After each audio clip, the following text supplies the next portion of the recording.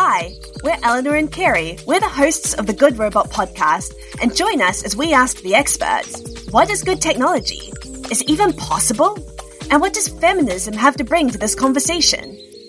If you want to learn more about today's topic, head over to our website where we've got a full transcript of the episode and a specially curated reading list with work by or picked by our experts. But until then, sit back, relax, and enjoy the episode. Today we're talking with Neda Atanasoski, Professor and Chair of Feminist Studies at UC Santa Cruz, about the relationship between technology, racial capitalism, and histories of gendered and racialized labor. We hope you enjoy the show. Thank you so much for being with us. Could you introduce yourself, tell us a little bit about what you do, and what brings you to the topic of feminism, race, gender, and technology? Thank you so much, Carrie and Eleanor. It's such a pleasure to be here with both of you. I'm a professor of feminist studies and critical race and ethnic studies at the University of California at Santa Cruz. And throughout my career, my research has focused on the intersection of racial politics and political liberalism in the U.S. context. So my first book looked at humanitarianism and U.S. humanitarian wars. And part of that research did actually think about technology in the context of war technologies, and especially how in the early years, drones were actually marketed as a humanitarian technology. So the interest in thinking about political liberalism, race, and technology continued for me. And when I was finishing that book, I was living in the Bay Area. And living in the Bay Area, which of course is the capital of big tech companies, startups, and venture capital, but a place that also has the reputation for being exceptionally liberal in the U.S. context, it was really interesting to me to see how tech money was exacerbating inequalities.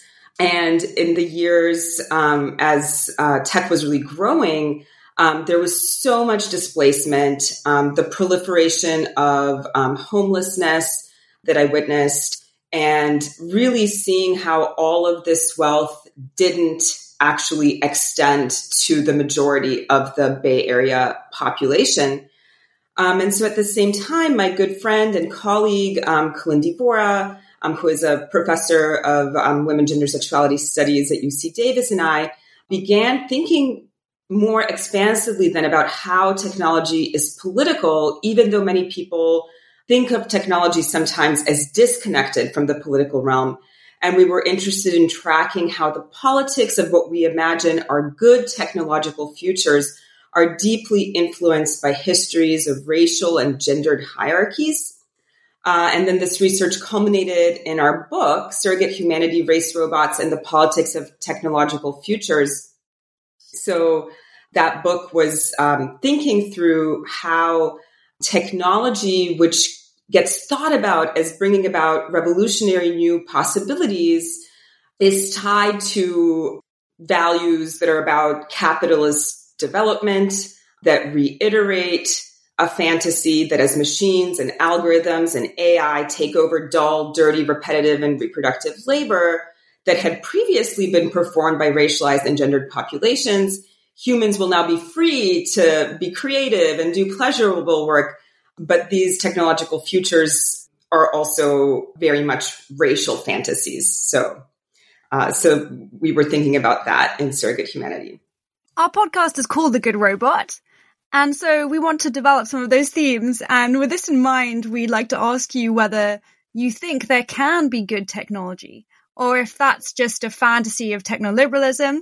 Can ethical technology exist and flourish if what has been called racial capitalism is still part of how the tech industry operates?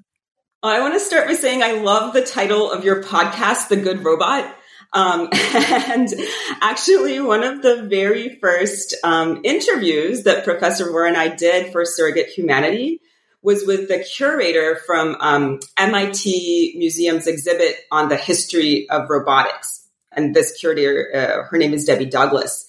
And so Debbie told us that part of her work there at the MIT Museum was providing good PR for robots, good public relations, because historically there's been a fear of robots. So we thought this was really interesting that robots and all tech need PR to make us think of them as good. And so it's interesting to think about how, in part, good technology is a question of marketing, right? And in this instance, within racial capitalism, good technology is a product sold to consumers for improvement, betterment, efficiency. But then your question also makes me think, on the other end of the spectrum, there are movements at work to ban certain types of technologies because they're inherently unethical. So one of the things I'm thinking about here is the active campaign to ban sex robots, as well as the campaign to ban killer robots. So the campaign to ban sex robots, for example, talks about how these AI-enhanced sex dolls perpetuate patriarchal relations, misogyny, and even pedophilia. And they have written about how sex robots turn women into what they call programmable property. But these kinds of approaches, I think, risk taking technologies as having an essence, a single function, causing a problem in and of themselves, rather than thinking about technologies in the context of their use. So technologies as relational. And crucially, like other manifestations of carceral feminism, the proposed ban on sex robots tethers protectable womanhood to racializing discourse. So first, this is more implicit in the campaign. There's a kind of universalization of the category of woman and the fear of women writ large being treated as property that appropriates for unmarked or white womanhood, really the sexual history and racial history of chattel slavery in the Americas, colonization, imperialism. And then second, the campaign talks about patriarchal cultures breathing pathologized desires.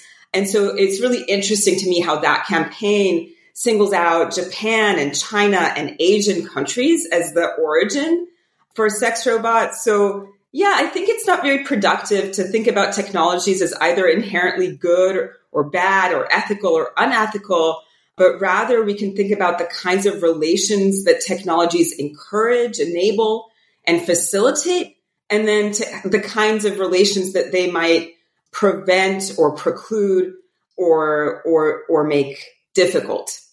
That's hugely fascinating, and it flows really nicely actually to the next question I wanted to ask you, which is around what kinds of harm do you think results from the ways that we think about technology, and specifically the kinds of relations that we have with technological objects? Yeah, so this question, actually, I've been contended with this question of harm and technology and technological relations, obviously, as all of us in the midst of a global pandemic, thinking about how harm vis-a-vis technologically ascending relations has played out in this moment, when for some parts of the population, everything has become contactless, virtual, and then for others, right, they are actually enabling that virtual reality for those who are privileged enough to remain at home. So when I lived in the Bay Area, I would drive across the Bay Bridge connecting Oakland and San Francisco, and there was a billboard that was so fascinating to me for Grubhub, which is an online food ordering platform and an app that provides delivery services that many of us are so familiar with now.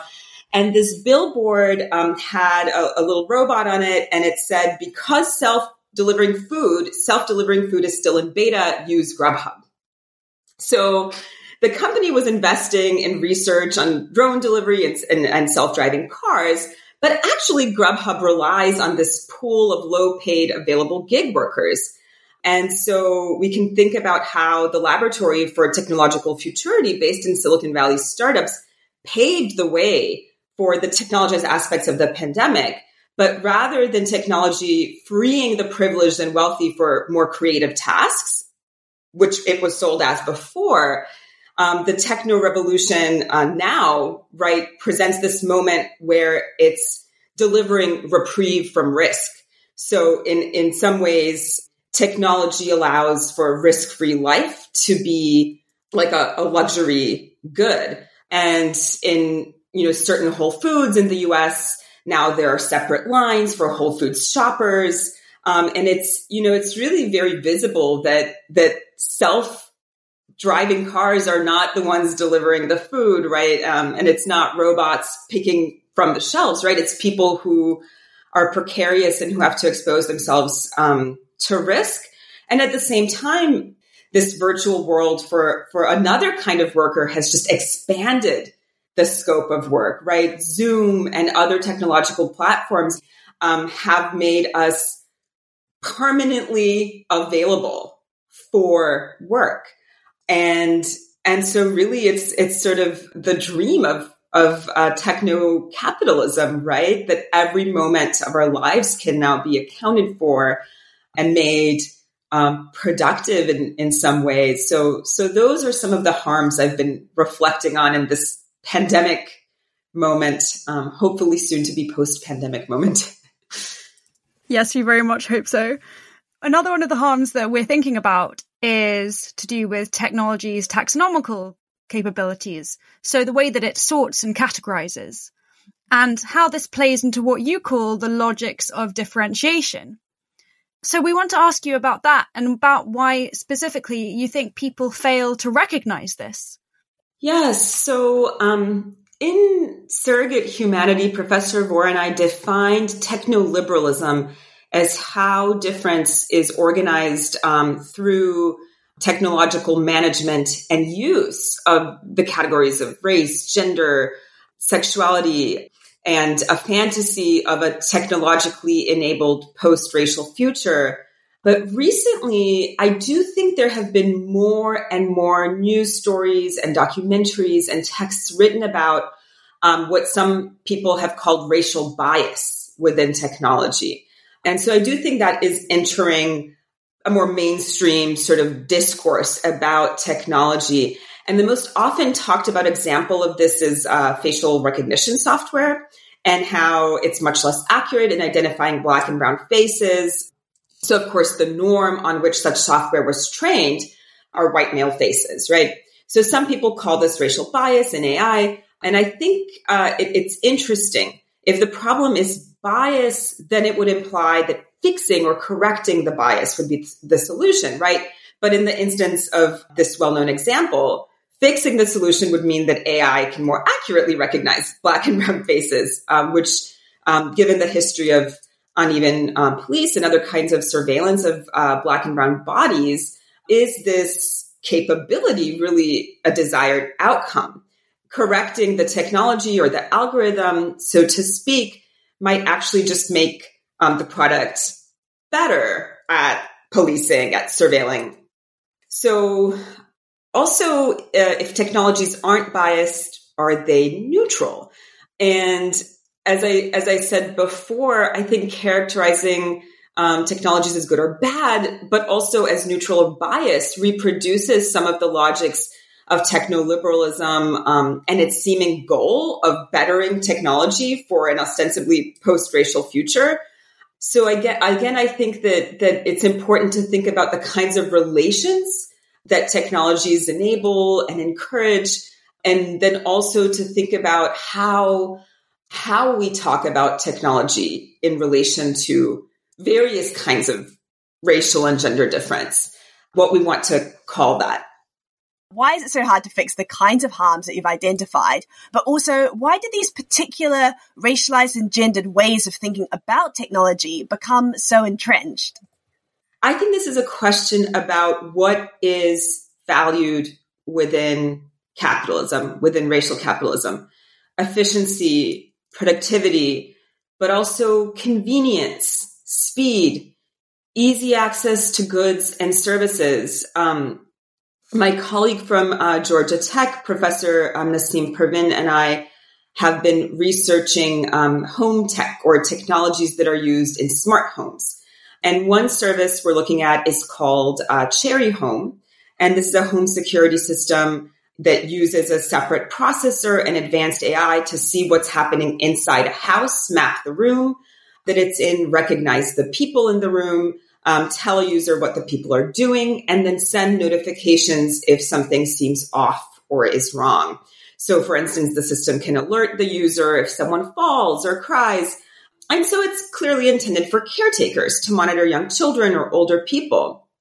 So on the one hand, this service has been called creepy, right? It's taking surveillance to a whole new level. But on the other hand, this speaks to a lack of available or affordable caretakers, right? Who can afford a certain level of care? Who needs to rely on technology to look after loved ones? Although even that is a level of privilege, right? Because the system is expensive. But it's these technologies step into the place of infrastructures that are no longer there, at least in the US context, where social services have been, completely gutted. So I think that the technologies are there and they're marketed, right, to help, but that precludes a conversation about, social and health and financial sort of safety nets and infrastructures. Absolutely. And that example of Cherry Home, I think, is so generative because, like you say, on the one hand, it poses so many tangible risks to people in terms of, not just surveillance, but also the use of these kinds of technologies for intimate partner violence and domestic abuse. But also, on the other hand, like you say, it illuminates this kind of same problem of labor, right? That your work, I think, really excellently foregrounds. And that's what I wanted to ask you about next was thinking about this relationship between technology and labor. So how do new and emerging technologies both illuminate but also reproduce these gendered and these racialized histories of work? Sometimes things in the world of technology are complicated and need careful explaining. Sometimes they just need a little hard truth. I don't think anyone is going to buy a banana with crypto at any point in the foreseeable future.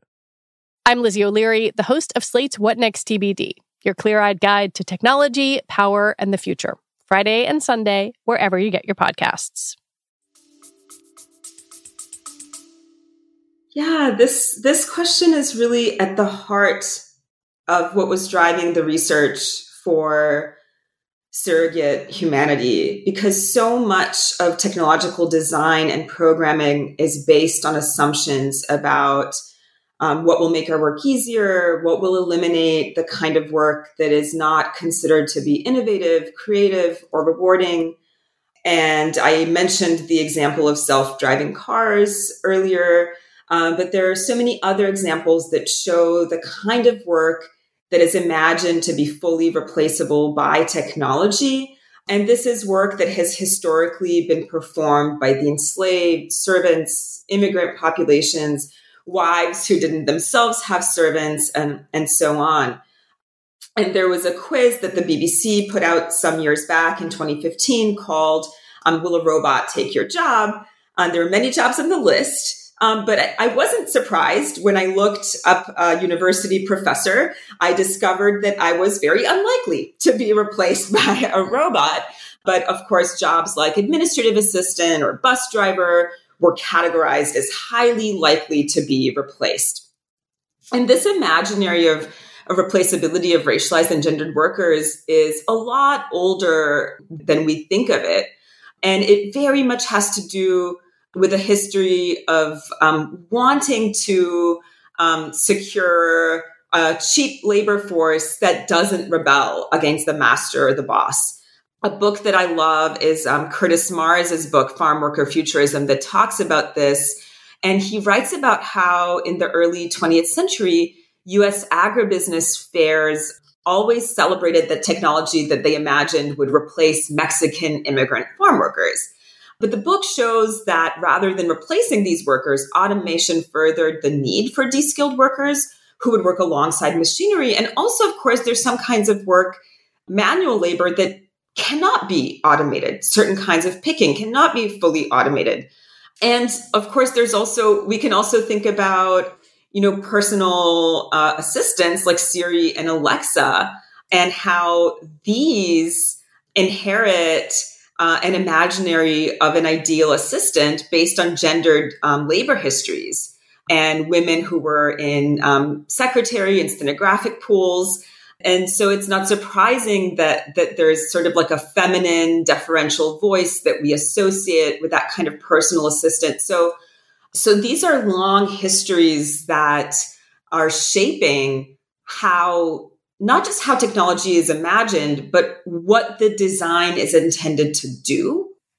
One of the things that we really love about your work is that it draws on much loved Black feminist scholars like Hortense Spillers, who mean a lot to us and what we do, because the premise of The Good Robot is that feminist and critical race theory, among other critical areas of scholarship, can help make AI less harmful.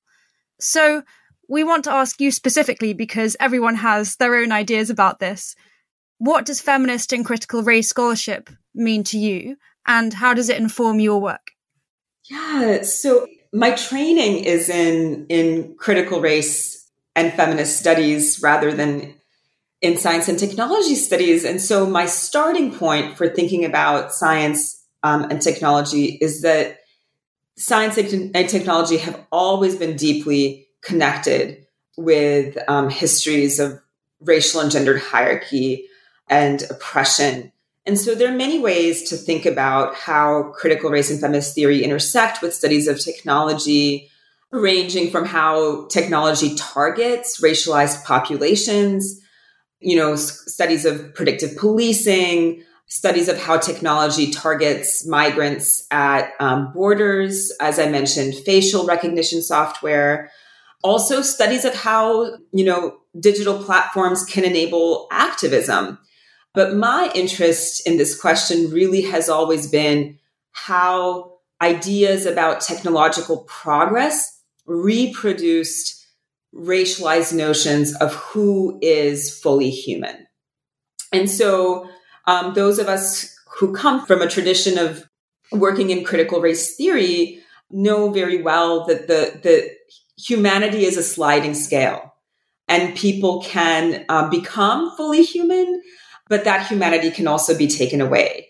And I think that some of what I was talking about earlier in relation to imaginaries of labor and who is replaceable speak to that question, right? But I also think that we can look at drones, right? Drones are technologies that in some instances enable us to not talk about human beings being killed, but to rather think about certain racialized populations as targets or collateral damage. So that to me is really one of the most interesting questions about technology, because technology is decidedly not human.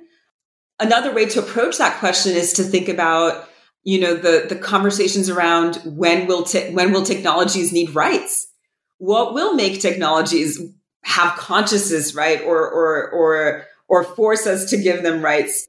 That's really interesting. And we're thinking about the human in technology and how human technology is. I come from a school of thought where I see humanity and technology as co-constituted, but it's really interesting to see how people develop that idea. And another thing that we really like about Surrogate Humanity, your book, which is co-authored with Kalindi Vora, is that you offer this provocation that there is no such thing as feminist AI. So what does this mean for us? Do you believe that feminist AI is impossible? And what do we do as a result? How can we move forward from here? So I think when we wrote that epilogue, there was a sort of conversation that Kalindi and I were having back and forth about the desire for a feminist AI. And I think to me, the question is, what does it mean for something to be feminist? And then what is intelligence? And so I think that those two questions are really at the heart of what you're asking. So there are many different approaches to what is a feminist version of AI or technology. Is a feminist AI one that is trained not to make sexist and racist remarks, that it has been trained on by users and trolls? Is it just to improve that? Is a feminist AI one that is programmed by a feminist programmer? Or can there be a feminist AI in a context where programming is operating within a certain set of capitalist relations? So that's one question that I have. The other question is how intelligence is so connected to this post-Enlightenment figure of the fully human. And as we wrote in our epilogue, intelligence has been considered something that is the purview of sort of white, educated, elite men, right? So initially, right, it was playing chess that was considered to be the height of what like an AI could do. So what would it mean to rethink intelligence in relation to, what would it mean if we thought about intelligence as enacting another kind of relationality?